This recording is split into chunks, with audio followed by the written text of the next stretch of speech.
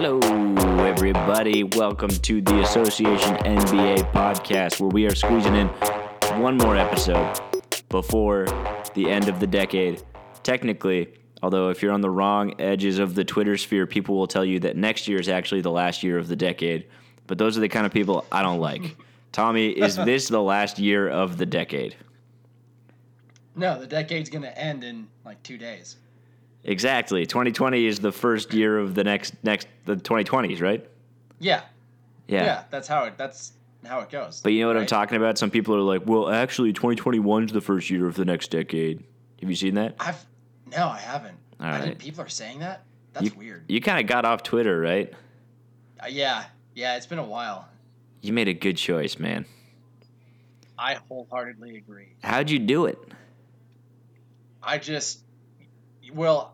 had that period when I was working construction, and I didn't need it for my job anymore. Yep. So I just stopped. And then I brought it back thinking I'd have to use it when I started working in marketing. But nope, nothing in the job description requires that either. So I've just stayed away, deleted the app. I still have my account, but I haven't logged in probably almost 2 years now. Ugh. Good on you, man. I'm happy to hear that. It's yeah. I'd love to get away from it, but it's where I get a lot of my news pretty consistently now. What do you like? Was there a transition for you to get news differently? Not really. I still get it from the same places. I just will go to that website instead of seeing something in my feed and following it live. Do you miss NBA Twitter? Yes, I do. There are parts of Twitter that I miss, but even then, a lot of NBA Twitter is yelling at people over stupid things, and I can do that on NBA Reddit, but explain myself better. Oh, you engage in that community? Yeah, I love Reddit NBA. It's fantastic. Maybe I should make the because switch. There are some actual a lot of smart fans on there, and people who actually just want to talk about the game, and it's not just yelling at each other in 264 characters. That's what I like about NBA Reddit. All right, noted. I'd say NBA Reddit probably the preferred online medium of the Association NBA podcast. I'm willing to do that, even though I spend very little time on there, just because Twitter in general is a pretty toxic place, and they don't seem very committed to making it any better. It kind of just is what it is. So, yeah, it's a problem, and I definitely I feel a lot less stressed never being on Twitter. That's delightful. Twitter is kind of just a stressful experience. Yeah, you're always like, I gotta see the newest ones. I gotta catch up. Yeah, I gotta get to the top. Oh, that person's saying something I don't agree with. I gotta tweet at them. Or yep. I'm a voyeur on Twitter. I very rarely tweet. Maybe once a month. Anyway, we're here to talk about basketball, not Twitter. And my name is Sam Routhier, and he's Tommy Wood, and we're gonna have some fun. This being, we're recording at the evening of December 30th, 2019. 29th, excuse me. Wow, I'm already in tomorrow. But New Year's is on the horizon, and we're looking ahead to 2020 and what the NBA has coming in the new year. So we've both drafted up some New Year's resolutions for players, coaches, teams, executives, etc., to kind of lead us in the conversation in things that are coming up that we think these people should be keeping in mind as the new year begins. So, Tommy, would you care to start with one of your New Year's resolutions, and we'll see where it goes? Yeah, I'm gonna start with one that should be on the top of people's minds given what happened on Christmas Day. And that's for LeBron James. And my New Year's resolution for him is to buy into load management. Whoa, all right. Because, he suffered a groin injury in the Christmas Day game, a year to the day after he suffered the injury that pretty much ended his season last year. This one was different. It was the other side of his groin, and it was a contact injury. He got kneed trying to take a charge. It wasn't just a non-contact injury, so it's not that serious. But for LeBron to come out and say afterwards publicly that load management isn't for him, Yeah, it should be for him. I mean, LeBron is an Iron Man unlike we've ever seen in the NBA, but he's still human, and I think we're starting to see this year that at some point, um, he does have limits. He's been taking it easy on defense for years. His scoring efficiency is down this year, and the Lakers are going to need him at his best if they're going to win a title. They can't have LeBron nursing himself back to health in the first and second round of the playoffs. They're going to need him fresh and ready to go in April, May, and June. And the surest way for that to happen is for him to take some time off, for him to rest strategically, maybe play fewer back-to-backs, whatever. I mean, he probably won't want to do it, but I think at this point you have to concede that it's necessary. Totally.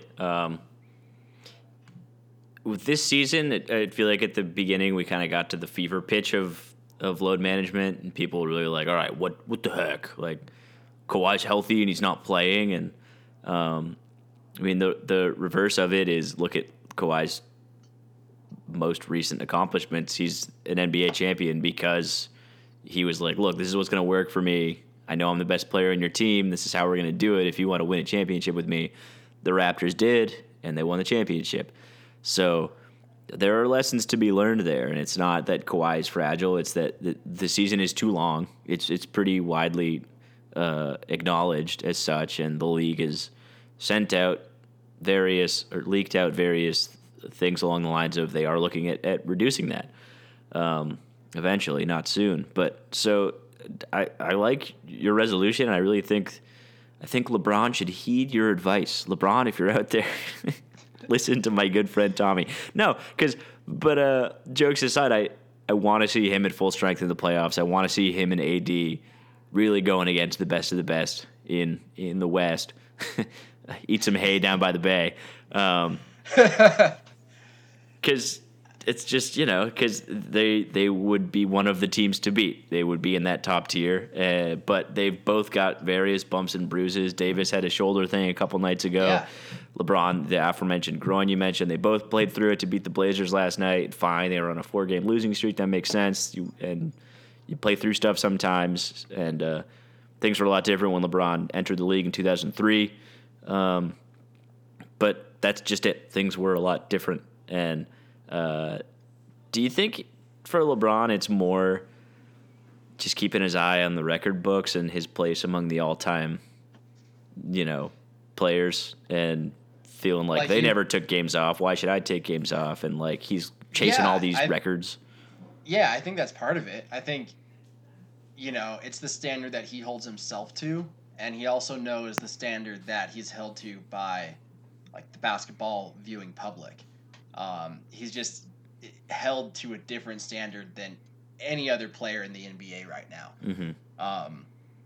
And that's because he's on the level of Jordan and Kareem and Russell and the Magic and Bird and the all-time greats, So yeah, I think it's part of that. I think some of it is pride too. I'm not going to miss games. That's why his last year in Cleveland, he, went out of his way to play 82 games for the first time ever. But he's going to be 35 by the end of this season. It's everything about LeBron is unprecedented, but isn't his birthday coming up like tomorrow? Yeah, I think so. Yeah, it's really weird that it is. Yeah. It's weird that I know LeBron's birthday, but yeah, his birthday's tomorrow. Yeah, happy birthday, LeBron. So he turns 35 tomorrow. Yeah. Case in point, for him to be doing this at this age and playing 35 minutes per game too. That even that could stand to be reduced. It's gonna take a toll, and I want so badly for LeBron to be at 100% in the playoffs because, if he is, there's a reason I picked this team to win the title. That's because if LeBron and AD are at their best in the playoffs, I don't think any team can beat them in a 7-game series, and I want to see that put to the test. I wonder if part of it is this leftover mentality from some of those Cleveland teams when he just had to always be out there. Windhorse once like mystically espoused this quote about LeBron was in a playoff series and he like really badly sprained his ankle, but he just essentially like shook it off and came back out and won the game. And afterward, when Windhorst asked him about it, LeBron, or like one of LeBron's guys, I don't even think it was LeBron, was like, he just had to be out there. And that was like it. That was the end of it. It was just like, it doesn't really matter if nothing's not like torn or broken, like he's going to play. And even this is, I mean, you could say that the Kyrie, Kevin Love teams and the Chris Bosh, D Wade teams, like definitely were fine without LeBron. But that last year in Cleveland, like he needed to be out there every game. Last year in LA, he needed to be out there every game. So this is the first year in a little while when he can take games off, and they're still one of the best teams in the league with Davis. And it's kind of just tough to make that change, I guess. I don't know.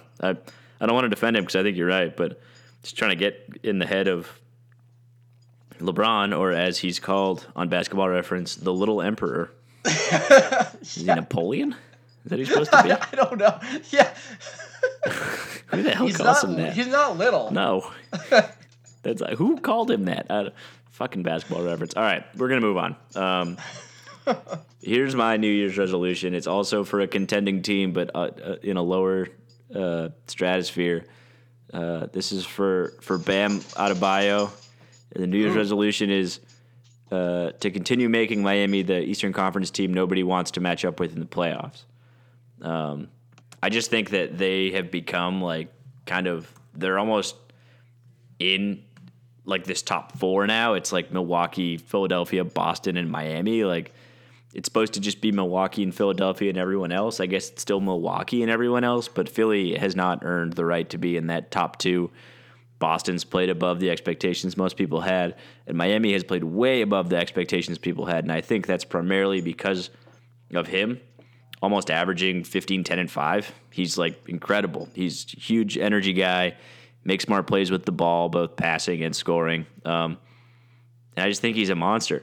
Part of me wanted to be like, make Bam Adebayo continue making people forget about Hassan Whiteside, but they did the second they traded him, so that doesn't work. But it's great to have Bam, and he's fun to watch, and he's a big dude. Yeah. That kind of caught me off guard because he's not 7 feet. He's only like 6'9", 6'10", but he's so like thick, and there's no doubt when he's on the court, like, yeah, that's the center. Like that guy's huge, and he can body up with anybody. So, I've really liked watching him play when I've seen Miami play, and they're a really tough matchup every night. And I think he's a huge part of it because beyond him and Jimmy, the roster is kind of weird. Guys kind of fitting in. You know, Duncan Robinson shooting a lot of threes, and Tyler Hero and Kendrick Nunn kind of like proving their worth in the league. But Bam and Jimmy are kind of like your clear-cut like guys, and I enjoy that. Yeah, he has been fantastic. And just from what I've seen him play against Denver, he defends Nikola Jokic better than anybody else. No way. Yeah, I mean, he is quick enough to not let Jokic get by him on when Jokic faces up, and he is just immovable in the post. He's awesome. I like Miami. I like that you mentioned them because one of my resolutions was also for Miami. Oh. So I'm interested to see what you think about this. And my resolution for them, I guess it was more for Pat Riley specifically, and that is go all in. Pat's getting old. He's always tried to stay competitive. This is the best team they've had by far since LeBron left. Yep. And even though they're playing this so well right now, and they're second in the East, I still don't know if they have enough to win 3 playoff series. You know, against teams like Philly and Milwaukee and Boston. So I think, you know, this is going to depend on what happens in Toronto and how their health situation shakes out. But I think Miami should do whatever it takes to get themselves Kyle Lowry, because you mentioned how weird their roster is and how, you know, they have a bunch of kind of mismatched pieces. They don't start a traditional point guard all the time. I think Lowry could be the guy that pulls it all together because he's just an amazing passer. He's a great defender.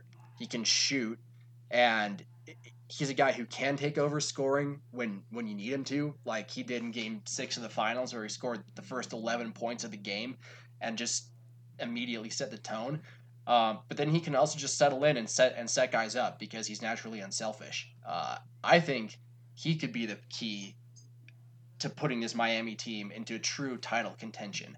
I'm curious what your take is on that. Well, the first thing that comes to mind for me is I think when you talk about getting a guard to Miami, you bring up Lowry a lot, but I feel like in a lot of other more, like, I guess, prominent national media conversations, you hear a lot about Miami's the only real suitor for Chris Paul. But I don't really want to spend a lot of time on that because I totally think Lowry is the better fit for Miami. Depending how far Toronto potentially sinks and if they want to punt on the season, I wonder what kind of return they would be looking for, what Miami would have to give up. But the depth they have is such that they can give up some guys who are significant for them and replace them with guys who could hopefully step up. I mean, James Johnson's been nothing for them this season, and it seems like he's on his way to it being a lost season because he showed up out of shape. But if he is in shape now, they have Waiters' contract. They could include like one of Olynyk or Myers Leonard and a pick. Like all those guys are making around $15 million a year. Or Goran Dragic could even be in the deal. I think at all costs they should avoid giving up guys like Winslow and Harrow, and try to make this happen with like draft capital instead of young players. But we'll see if that would get it done for Toronto. Kyle Lowry is such a franchise icon. Masai is ruthless, but who knows? I mean, I don't know if they would trade Lowry at this point for anything less than a Godfather offer. But we'll see. But it certainly makes sense for both sides if Toronto just wants back assets, contracts, just some flexibility in the years to come. And if Miami really wants to go all in, and I like that resolution because Pat Riley's entire career in the NBA has shown he's never been afraid to do that.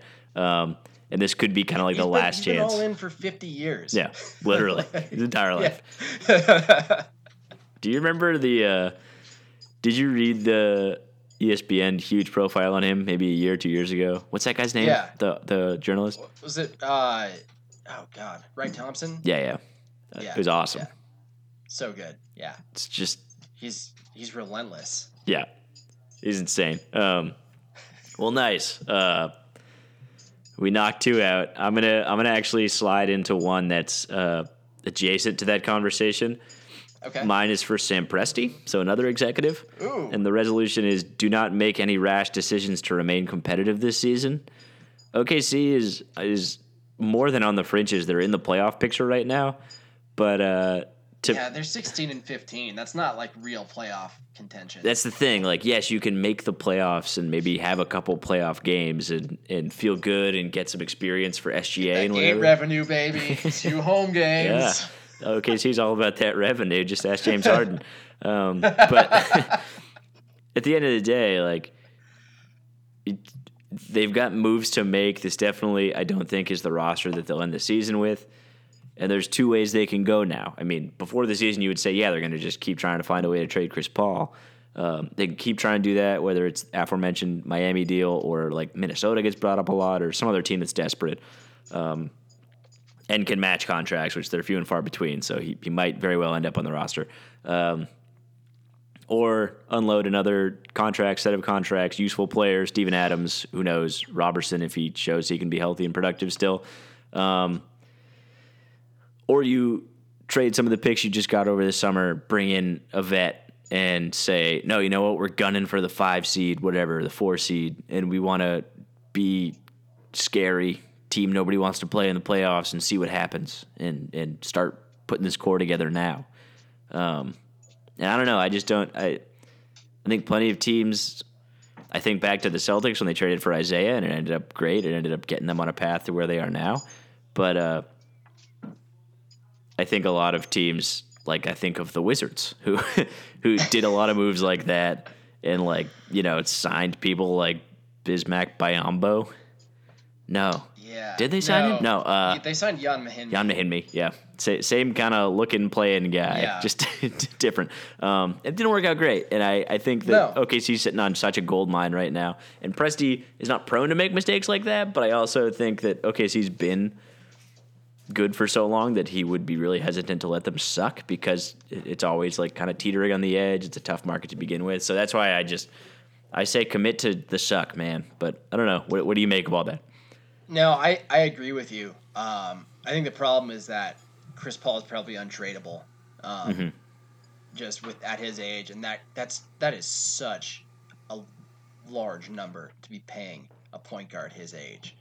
Um, I think the most likely trade for OKC, and maybe not even now that he has an ankle injury and is going to be out for a few games. But I mean, Danilo Gallinari has been absolutely awesome this year, and he's had, as we see now, he's had health problems, but 18 points and 5 rebounds, 2 assists on really efficient 60% true shooting. I mean, he has been spectacular. He's been taking 7 threes a game. I think he could step in and help any contending team. Like if I were Portland, uh, why would Portland go after Kevin Love when they could get Danilo Gallinari? Totally. Is my question. I think Gallinari would be a much better fit there, and I think at this point he's been having a better season than Love, and defensively, he gives you more on that end. He gives you more fight, and he's a little fleeter of foot. So I think for a team like that, I mean, maybe even for a team like Sacramento that is trying to make a push and could do something rash. Uh, it, I think Gallinari is someone who a lot of teams out there would want to get. He'd play great next to Melo. He would, yeah. Not former teammates. They were traded for each other. It's true. Yeah. Former wearers of Denver Nuggets uniforms. God I mean, I'm bless thinking Carmelo. even a team like Milwaukee, even. Mm. I think that's. I guess that gets on to one of my resolutions, which Bring is it. for Milwaukee to add a third creator, um, because we've gone on at length about how they made a mistake in letting Brogdon go. Yeah. Uh, but I mean, it's not. I think their game on Christmas against Philly kind of showed the blueprint for what's going to happen to them in the playoffs, which is the same thing that happened in the last 4 games of the Eastern Conference Finals last year, is that when when a team figures out how to defend them, they didn't have an alternative. Their entire game is based around pick and roll with Giannis and shooters. But if a team takes that away, they don't have anywhere else to go. Eric Bledsoe just completely disappeared in that series, and so did Nikola Mirotic. I think Gallinari, if they bring him in, could be a type of guy who gives them what they thought Mirotic would give them last year, which is another scoring forward who can score inside and out, who can hit the three, who can play in transition, um, and who could even be, or who could run both sides of a pick and roll with Giannis.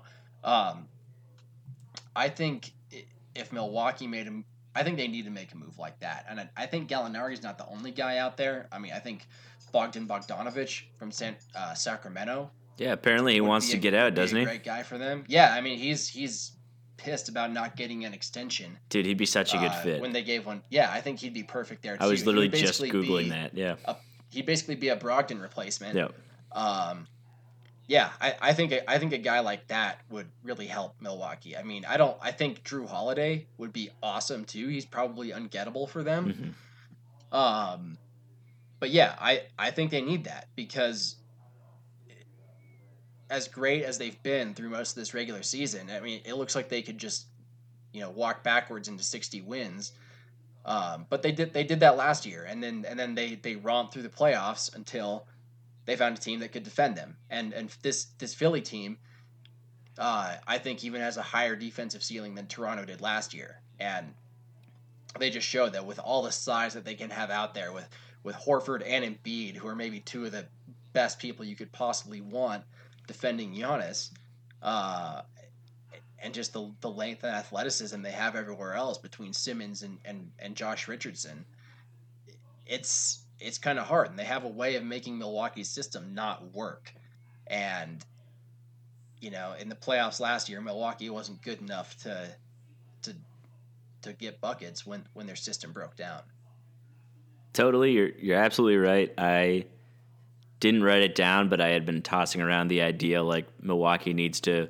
Basically, for me, it was more of a negative. Like needs to get rid of Eric Bledsoe. Like for what he's there for, he's just not going to accomplish it. But having him on the roster and in the lineup when he gets healthy again, like he's only out for a few games. Why did they extend him during the season last year? I mean, that like looking back, like that was just an awful decision. Yeah. I mean, granted, he was playing really, really well, but I mean, they had to have known that Bledsoe had shown flashes like that before and had always come back to earth. I mean, the fact that they paid him and not Brogdon is just it's pretty galling. Yeah, you look at what Brogdon's become in Indiana, and you trade those two in a heartbeat. You just give Brogdon all of Bledsoe's minutes, or you just give him all the minutes he had last year. But like, if you put him in Bledsoe's place right now, like you'd much rather have the guys filling the Brogdon hole, filling the Bledsoe hole, and let Brogdon still do what he was doing last year, and especially what he's grown into in Indiana with so much more ball handling, playmaking ability. Yeah, he was great in the playoffs last year. And Bledsoe, it's not like Bledsoe, choking was something unexpected. I mean, he did it in the playoffs in 2018 too. When he talked shit to Terry Rozier, and then Rozier just completely crossed him up for the game winning three. Yeah. Yeah, it was just absurd. That was fun. Like he has he has a track record of not showing up and have just becoming the worst possible version of himself. So yeah, it sucks. I mean, that's the Bledsoe that I expect to see in the playoffs this year. So I think Milwaukee has to get something else. Do you think they could get Fred VanVleet? No. You don't think Toronto's giving him up? No. All right. I think he's still young enough to where even if some of their other guys go, they'd want to keep him around. The VanVleet Siakam core. Yeah. I mean, he just gives them like a baseline of ball handling and defense and shooting competence that, like, if he wasn't there, like, they would just have absolutely nothing at the point guard position. And I think with a guy as good as Siakam, you don't want to, completely tank. If you can retool by maybe trading some guys like Lowry and Ibaka and Gasol and try to get younger, but you don't want to completely implode when you have guys that good. Would you trade like Ibaka and Norm Powell for Steve Adams? No. Okay. Would you trade Gasol for Adams straight up? No. All right. Just checking. Gasol's better. Yeah, he is. And he's on an expiring contract. Oh yeah. You're right. And Adams isn't. No. And Adams makes $25 million. That's a lot of money. To not rebound. Yeah. Yeah. Kind of weird, right? Yeah, I thought, I really thought Steven Adams' rebounding numbers would just go way up with Russell Westbrook out of Oklahoma City, but nope. Nope.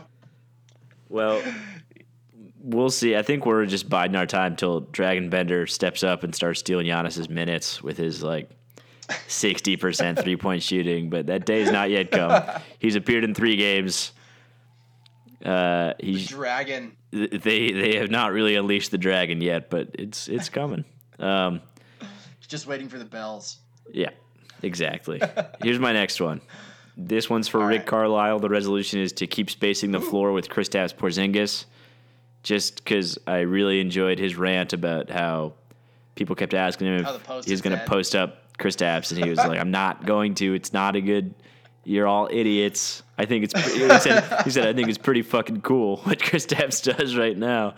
But Dallas is awesome, and that offense works really great. So he's right to not change a thing. And I think people were just used to Kristaps in the fucking triangle, and think that's the best way to utilize him. And I don't think the Knicks know the best way to do anything when it comes to basketball.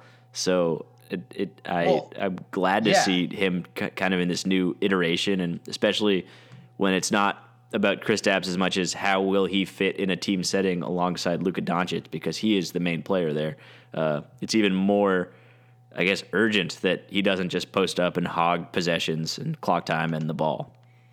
Well, especially because Porzingis has been a shitty post player throughout his entire career. Mm-hmm. I mean, he doesn't have, he's he's so skinny. I mean, he's pretty muscular, but he's still really really really skinny, and he has such a high center of gravity at 7'3" that he can't back guys down. Uh, I mean, his go to post move is kind of a turnaround jumper, and he's not a Dirk level shooter, Yeah. so that's not an efficient shot for him. So you know, I wouldn't want him posting up. And even if he was a good post player, the Mavericks right now have the highest offensive rating in NBA history. So I would not want to mess with that by feeding some guy post touches. And his 3-point shooting it's ticked up to 34%. I think it's going to continue to get better, just because it can take a while to regain your jump shooting after coming back from an ACL injury. Mm-hmm. I think that's one thing people continually forget when they talk about Porzingis' quote unquote struggles, is that he's probably not going to be fully back until next year. Uh, so yeah, I think continue doing what you're doing. It's already working beautifully, and just see what you can do with this team. I mean, I think these guys could win a playoff round. At least. I mean, Yeah. we talked about it earlier in the season, and it's still, at the end of the day, there's not kind of enough there after Luka and Kristaps, but Luka's just so good. I mean, he's practically averaging a triple double. He almost has 30 points a game. Like, that's wild. If it wasn't for how many points a game Harden scores, that's kind of normalized high scoring seasons.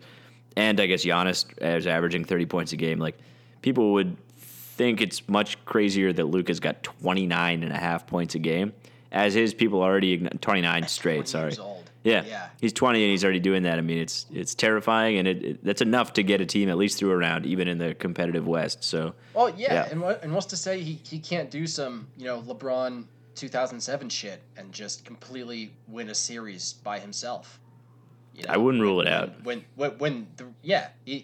I mean, LeBron beat that Pistons team in the conference finals, with a squad that had no business winning that series. I mean, and Luka has better talent around him than LeBron did. So, yeah, they could make some serious noise. All right, resolute me, good sir. Okay, I've got. I know we've already talked about Philly a little bit, Just a little. but I've got a resolution for them, and it's regarding a certain Ben Simmons. Oh, I want Philly to start using to start using Ben Simmons like Draymond Green on offense. I would like that. that. That is, I know he's he considers himself a point guard. They consider him a point guard. That's the position he's listed at, in their lineup. But I think someone with his shooting limitations just cannot be your half court point guard. I think in the half court, if he gets a rebound, or if someone gets a rebound and outlets it to him and you guys are running, yeah, then in that case let him push it, let him dime it up. That's where he's best. But in the half court, his limitations make it impossible for him to run a pick and roll.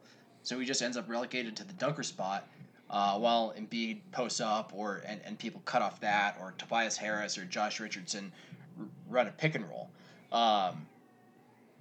So I want Philly to start using Ben Simmons as a screener in the half court. I want them to run pick and roll with Simmons as a screener, and then from there he can either catch it and dunk it, because he's still a great finisher, or he can catch it and find an open shooter, or find Embiid for a lob, or something like that, because he's still a preternatural passer. I mean, I think Philly doesn't have the spacing that Golden State did in its heyday, obviously, but I think the idea of having a big who is an elite passer, and Simmons, unlike Draymond, is an elite finisher. Um, having a guy like that who can catch a ball on the roll and just immediately make a pinpoint pass and make a perfect decision because of their high basketball IQ. I think that would be a much better way for Philly to utilize the talents of Ben Simmons in the half court, because everyone talks about the limitations when it comes to Ben Simmons, the fact that he can't shoot, and yeah, it in a lot of ways it is crippling, but I think the way Philly kind of hides him in the dunker spot is it's running away from the problem, and it's not utilizing his unique strengths as maybe the best 6'10" passer since Magic Johnson. You know, I think having him, shit. I mean, run 20 pick and rolls with him as a screener a game. I think they could do that at a really high volume and get a lot of great offense out of it. I like it for pretty much every reason you said. I also like it because whoever is running that pick and roll is going to get switched on to Ben Simmons' guy, who might still be a guard, but also might be a bigger player, a forward. Yeah. If he gets switched on to a guard, he could take that guy into the post. Yeah, there's no switch that would be worse for Ben Simmons because he already faces everybody. The only thing that could happen is he gets a mismatch, or the guy who's running the pick and roll gets a mismatch, or they just switch with two guys who have already guarded both of them anyway. So, but for Philly, who's so much of their offense, they just can't run like another NBA team. Like little things like that lead to points. It lead to things that they have to exploit by nature of their roster construction. So I like it from that perspective too. Seems to me so far the 3 seasons we've seen of Ben Simmons always running the point, always having the ball in his hands. At this point, we know what it is and what it maxes out at, and it's not enough, which is why you brought this up in the first place. And the only reason they seem to stick with it so much, to me, it's almost like a stubbornness. It's Brett Brown saying, no, we said he's a point guard. He's our point guard. Okay, it was one thing when he was a rookie, but... And he's really stubborn about not taking threes. He's not blameless. And, when people complain about how he hasn't gotten better since he came into the league, I mean, that isn't wrong. But I really think Philly has kind of done him a disservice in, not so much in building a mismatched team around him with him and Embiid, because, talent is more important than anything, right? Talent, I think, in most cases trumps fit, and I think in this case it can, but it just hasn't, because Philly hasn't taken advantage of it the way they should. I think back to one game in their series against Brooklyn in the first round last year, the one that Embiid missed, where in that game they did use Simmons as the screener, and obviously they had more spacing without Embiid playing, but that was maybe the best game of Simmons' career. He had more. I think 30 points and 10 assists, and it kind of showed what that can be. And even if Embiid were in there hanging out in the dunker spot, well, then Simmons could just find him with a pocket pass, and Embiid can finish. I mean, that's exactly what you would want. Yeah. I think that would be much better on offense than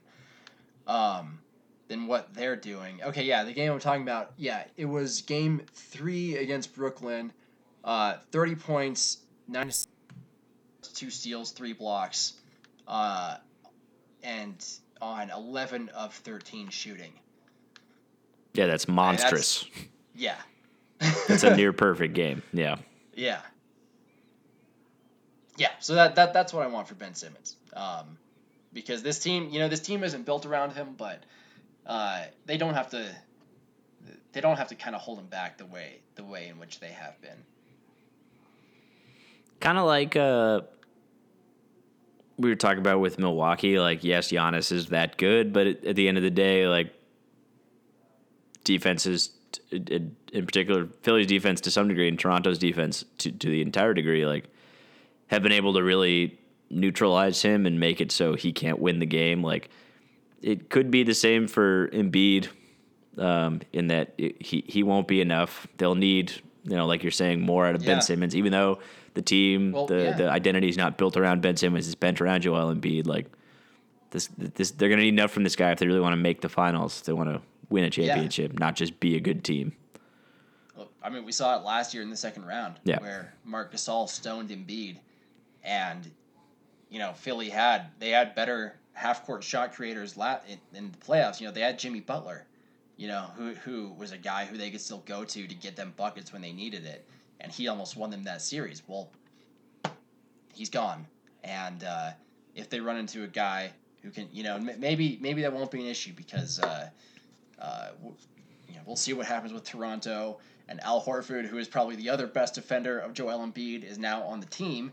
So maybe that's not going to be as big of a problem. But at some point, they're gonna face a challenge that Embiid can't overcome by himself, just generating shots for them in the half court. And Simmons is going to have to step up. I mean, for as great as he is, I just can't think of another great player who has some of the stat lines that he has. Some games where it's like, 3 of 7 disappears. 6 points. Yeah, 6 points, 3 assists, 4 rebounds, and then he'll have some games where he plays great, but the inconsistency is just killer. Yeah, and he doesn't shoot as many free throws as you would expect for someone who, like you said earlier, is a great finisher and should be doing a lot around the rim and trying to finish through contact. I think he's afraid of contact. He's afraid. Because he's a horrible free throw shooter. He's afraid of getting fouled. He doesn't want to get embarrassed, and again, just another thing where... He goes up soft. And it's funny, because on defense, he's a really physical defender. Like, he's not a soft player. He's not afraid of contact. He's just afraid of going to the free throw line. It's not good. It's not what you want. Not what you want. Just when you see what he already brings and what he could, what the next step would be for him. Kind of like watching the evolution of Giannis, where he's become such a much smoother ball handler and a little more able passing, but such an elite finisher, and he's getting his shot together. I'd say a couple years ago, he and Simmons were kind of identical with their limitations shooting wise, and now Giannis is capable, and you have to respect him beyond the 3-point arc, and you don't have to do that with Simmons, and that says a lot. And the thing is, even with Giannis, even when he was shooting really poorly, he would still take him. He was taking him, yeah. Yeah. Simmons, at least take a fucking mid-range too, even if you're not going to take threes, take a jump shot from somewhere, For as much as people decry the mid-range shot, it's still, it is the bread and butter of the game's elite scorers. Because if it's sometimes in late shot clock situations, in late game situations, it's the best shot you can generate. And sometimes you just have to take what you can get, and Ben Simmons can't even do that. It's something I've brought up before. I mean, last year, Marcus Smart was one of the worst shooters in the entire league, but they still respected when he shot because it's instinctual for basketball players to guard people when they're shooting. Yeah. When they're in a spot where they should shoot. Matters. Yeah. Yeah. Speaking of Marcus Smart, have you heard the stuff about how bad his conjunctivitis was? No, I haven't. he got viral conjunctivitis. Great article on The Athletic. Anyone out there should read, by Jared Weiss, but not while you're eating. He literally was just sitting in a dark room wearing some sunglasses, and everything he touched or wore had to be destroyed because he was so contagious. And and this conjunctivitis got to both of his eyes, and it was so bad that they would have to hold his eyes open with Clockwork Orange shit. That's literally how they describe it in the article, Clockwork Orange shit, and clean them out. And he said it was the most painful thing he's ever experienced or close. And there were these scabs inside his eyelids. They had to take out. It was nasty. Oh my god! He just had he was just oozing out of his eyes. And they thought he might go blind if it got into his cornea. Oh, holy shit! So, but yeah, that poor dude. He came back last night against the Raptors, and he was just front rimming all of his threes. And the announcers were like, "Well, you know what? He's earned the right to take some bad shots. it's just a miracle he can still see. Like, I mean, it's not a miracle, but like just the fact that he can see is like, Yeah, he could have gone blind. gone blind. I think that gives you like a 1-game mulligan to take whatever shots you want. We're talking about Marcus Smart here, man. I don't want him to have any mulligan. This year was finally the year he stopped taking horrible shots the whole time. But yeah, that was crazy. It's probably the craziest story of the NBA this year. Like just Marcus Smart almost goes blind. That's, the thing about Marcus Smart is he probably could have gone blind and still been a first team defender. I mean, just by sense of smell and hearing, he's still locked down. He'd still be diving for loose balls. Just every time he heard something hit the floor, he'd dive at it. Somebody sitting courtside drops their soda and he dives at it. Who knows, man? Yeah, I'm glad he's okay. Okay, I have one more resolution for you, and all right, let's hear it. I'm kind of ashamed of this one, but I am Nikola Jokic, and my resolution is to play so well that everyone forgets I showed up kind of fat. And the reason I'm bringing this up is because the Nuggets and Jokic have been playing so well. Until Christmas, they were on like a 7-game win streak. I think they're currently sitting in the 2 seed in the West, right? They are, yeah. So they've been playing great. They've been way more under the radar this year than they were last year, I think because the LA teams suck up so much of the oxygen in the room. But he's been great. They've been great. I love it. What can you tell me you've seen? Why did they lose to the Pelicans first? But besides that, is this a very similar team to last year? Is there something different going on here? What is the case of the 2019-2020 2-seed Denver Nuggets? I think this is kind of a similar team to what we saw in last year's playoffs, which is that they're defending at an elite level. They're cagey. Second in defense. Holy shit! Their defense has been outstanding this year. They're defending at a level well enough. Really, they're defending at a championship level. But their offense, as it did in the playoffs against Portland last year, is kind of holding them back. They're only 15th in offense, which is just ridiculous when you think about the firepower that they have between Jokic and Murray and Will Barton and Gary Harris. It's been ugly. So I think you're exactly right. They need Jokic at the peak of his powers to play at the level of offense they need to fulfill their potential. I mean, this team, like, realistically, I mean, there is a pathway for them to win the championship this season, but they need Nikola Jokic to play at like a first team all NBA level for that to be realistic. And he just hasn't done it because, like you said, he came into the season fat. So last season they were about middle of the road. I literally just looked at this. Like threes made, threes per game. This year they're like bottom 5. What do you think contributes to them shooting that many fewer threes? I think part of it has been Jokic really struggling from 3. I mean, kind of for the second year in a row. But Harris, after being a 40% guy for most of his career, is down to 34% this year. Jamal Murray is down to 32%. That's not good. A lot of their shooters, their best shooters and their highest volume shooters just aren't getting it done. But they also are just taking a ton of mid-rangers, and I don't know if that's just a construct of the offense, but they aren't flowing the way they did in years past. And Jokic isn't he's not taking over as a scorer the way he did in years past. There's something a little not stagnant, but I don't know. They've just kind of stopped being what made them so good. It's odd.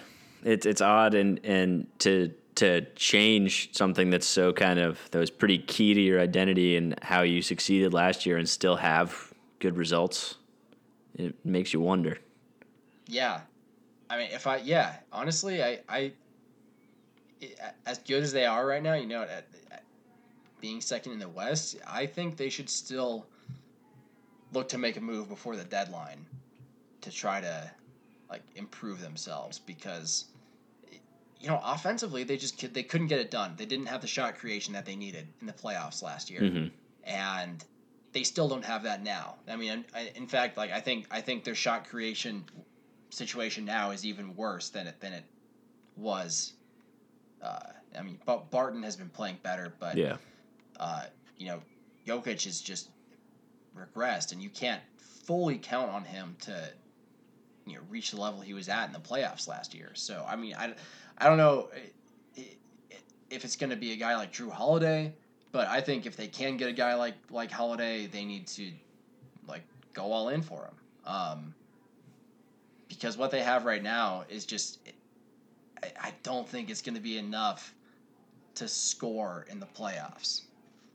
Dude, you just want to get Drew Holiday out of New Orleans. That's what I'm hearing. Yeah, I do, and I think Denver would be perfect. Yeah, I mean, because Denver, I think they can defend well enough to make the finals and potentially win the finals. But Holiday could be the guy who, as a two-way guard, who has balled out in the playoffs throughout his career. I mean, remember how great he was when New Orleans swept Portland in the first round? That was awesome. Yeah. I mean, he was just.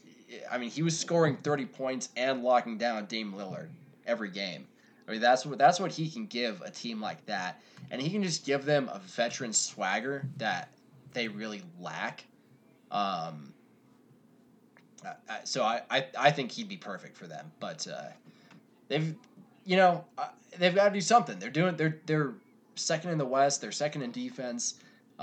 They've been winning despite having a middling offense, but middling offense does not win you a title. No, to be a team like Denver and to be that close, you do feel like you'd want to go for it like that. We'll see. New Orleans is quite bad, although they beat you again on Christmas. They did, yeah. Brandon Ingram just went off. I love him. I'm so glad he's having that year. It's the only shining light for the Pelicans. I mean, we'll see what happens when Zion comes back, if it's clear that those two are the nucleus for that team. But that's a lost season. If Ingram can keep shooting like this, they are a nucleus. I mean, then if Ingram if this is who he is, he can coexist with anybody. Yeah. 25 points a game. Yeah. 55% effective field goal. Yeah. Yeah. I'll take that. Almost taking 6 threes a game too. That's awesome. Yeah. Yeah. I love it when a dude raises his volume and efficiency from three. That's that's when you know that he really worked on it and he feels confident in it. That's cool. Yeah, totally. All right. Any other resolutions or anything else that's going on in the NBA you wanted to hit? No, man, that's it. I think that was pretty good. I wish teams would just listen to our podcast and adopt our resolutions. Yeah, come on. Make all the changes we mentioned. Yeah. Yeah. Trade Kyle Lowry. Trade Drew Holiday to Miami and Denver. Make him split time between the two teams. And don't trade Chris Paul. Anyway. Well, Tommy, do you have any kind of New Year's resolutions you're angling for? Not really. I don't know. Everyone says the typical things that people make New Year's resolutions, like working out. I don't know. I already do that. So you do. I don't know. Yeah, it's kind of this is gonna sound like pithy and cynical, but if it was something that you were really committed to, you could do it at any time. It's true. The date is arbitrary. Yeah. Well, that's how I feel about resolutions. I don't really have one. Towards the end of high school, I started kind of setting esoteric and cringeworthy ones. Like 1 year, my whole thing was to tempt fate. That was my New Year's resolution. Swear to God. Basically, a tattoo a girl would get on her ankle or something. Such a high school resolution. Tempt fate. Yeah. What? Yeah. How did that go for you? I'm trying to remember what year it was. I think I did tempt fate, and it did not go well. If I'm remembering right, junior year of high school, I'd go back and change some things. But the past is, what do they say in Game of Thrones? The ink is dry on history. So yeah, Although they never really resolved the fact that Bran could change going into the past. That never actually played into the end of the show. Yeah, none of it made any sense. Why would you even show? I guess it was just to show us that he changed Hodor, but like, wouldn't he change him changing Hodor like mean he's gonna go change something else that's gonna matter? Like he created the Night King or something? Like no, none of it matters. Sorry. Yeah, don't ask questions. Don't ask questions. Okay, I won't ask questions about the last Star Wars. Just look at how cool it is. Did you watch the most recent Star Wars? Yeah. Yeah, I didn't like it either. Yeah. Too much going on. Too convoluted. I didn't like the big twist. And you know how I know I'm right? Because the people on binge mode didn't like it either. Yeah. I was like, yes, I'm right. Jason and Mal hate this shit. Oh, I was so glad they didn't like it. Oh, that would have been such a bummer if I went on and they were like, wow, what a great... Like, oh, it was so good. No, it wasn't. Palpy. Yeah, my sister and I saw it on the same day, about 3,000 miles apart. And afterwards, we spent a good hour and 15 minutes on the phone discussing how much we disliked it. Yeah. Yeah, Well, that's what happens when... that's what happens for a lot of reasons, but it happened. Did you finish Mandalorian? Yeah. Great. That was how you end the series. Excellent. That was good. It's just great. Do the hand thing. Yeah, it's great. Yeah, do the magic hand thing. Yeah.